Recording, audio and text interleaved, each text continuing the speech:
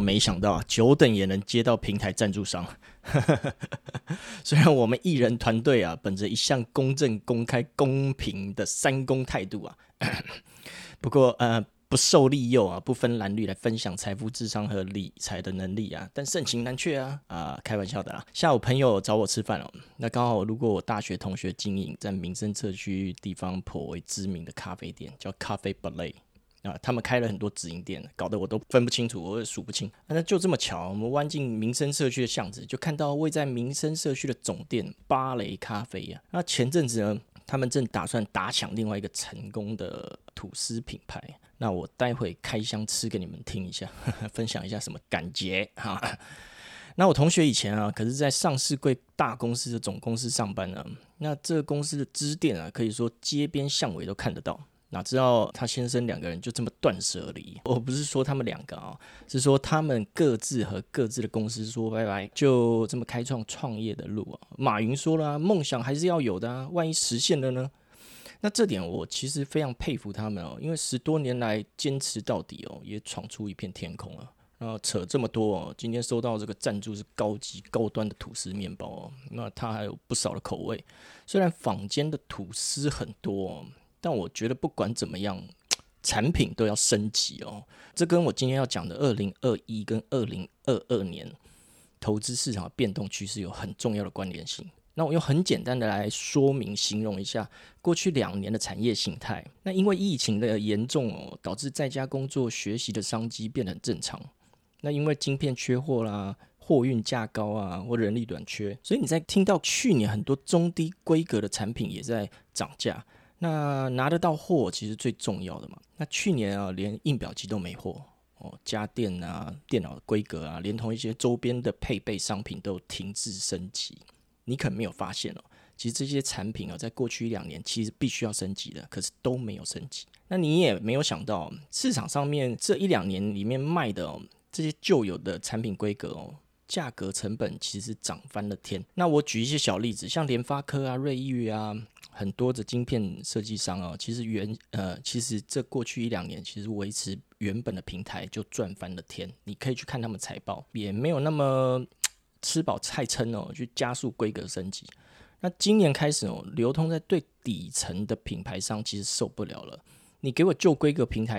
还这么贵怎么行啊？所以上游想到一个维持一定获利该怎么做？那当然就是肯定全力把这2年开发的新升级的晶片平台或更先进的制程拿出来防身，来维持他们高价跟高获利水准。过去半年里面有一些分析师一直在讲说 IC 设计的库存堆起来很吓人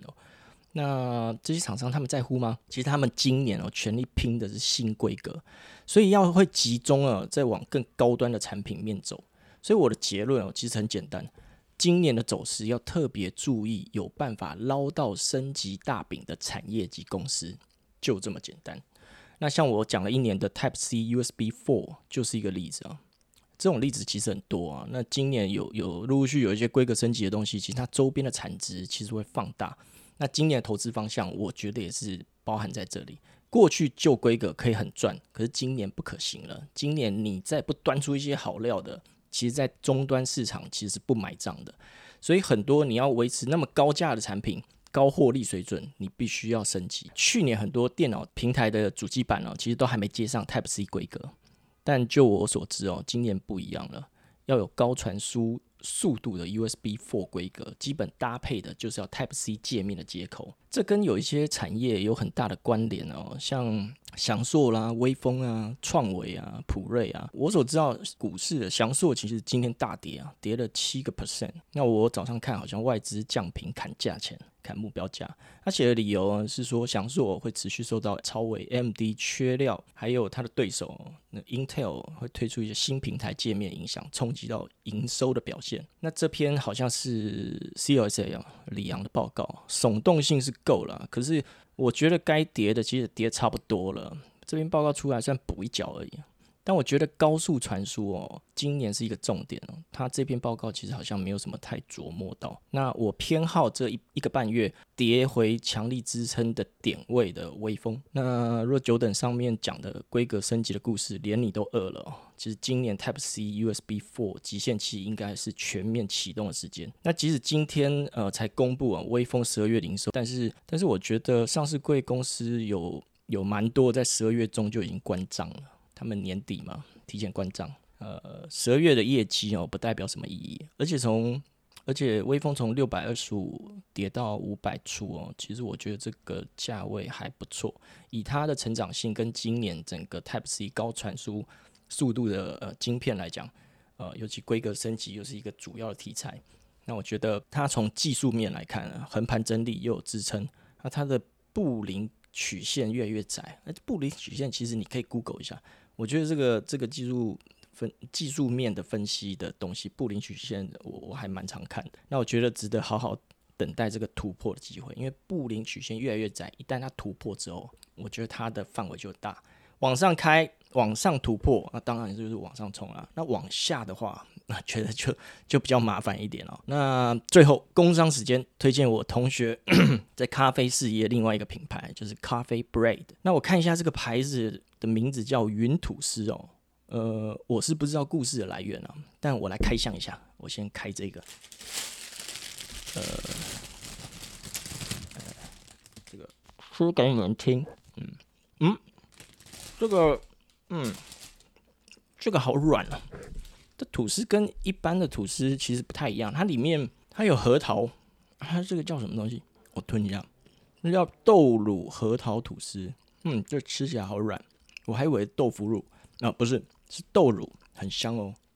这个核桃我喜欢。其实我原本就喜欢吃核桃了，所以这个不准。它有加核桃我就很喜欢，这个我喜欢。那另外一个我看一下，它给我2包其实今天的赞助商只给我2包，你看多抠。这个这味道蛮特别的，这个是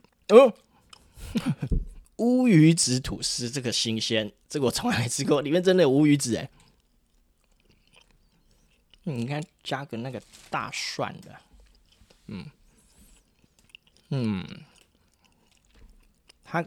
它有很多种口味，因为我等一下下面放个照片或链接，你们自己去看。那基本上呢，它给我的都是我喜欢吃的，所以我也不知道我要讲什么。他如果给我不喜欢吃的，那我可能还要夹一下。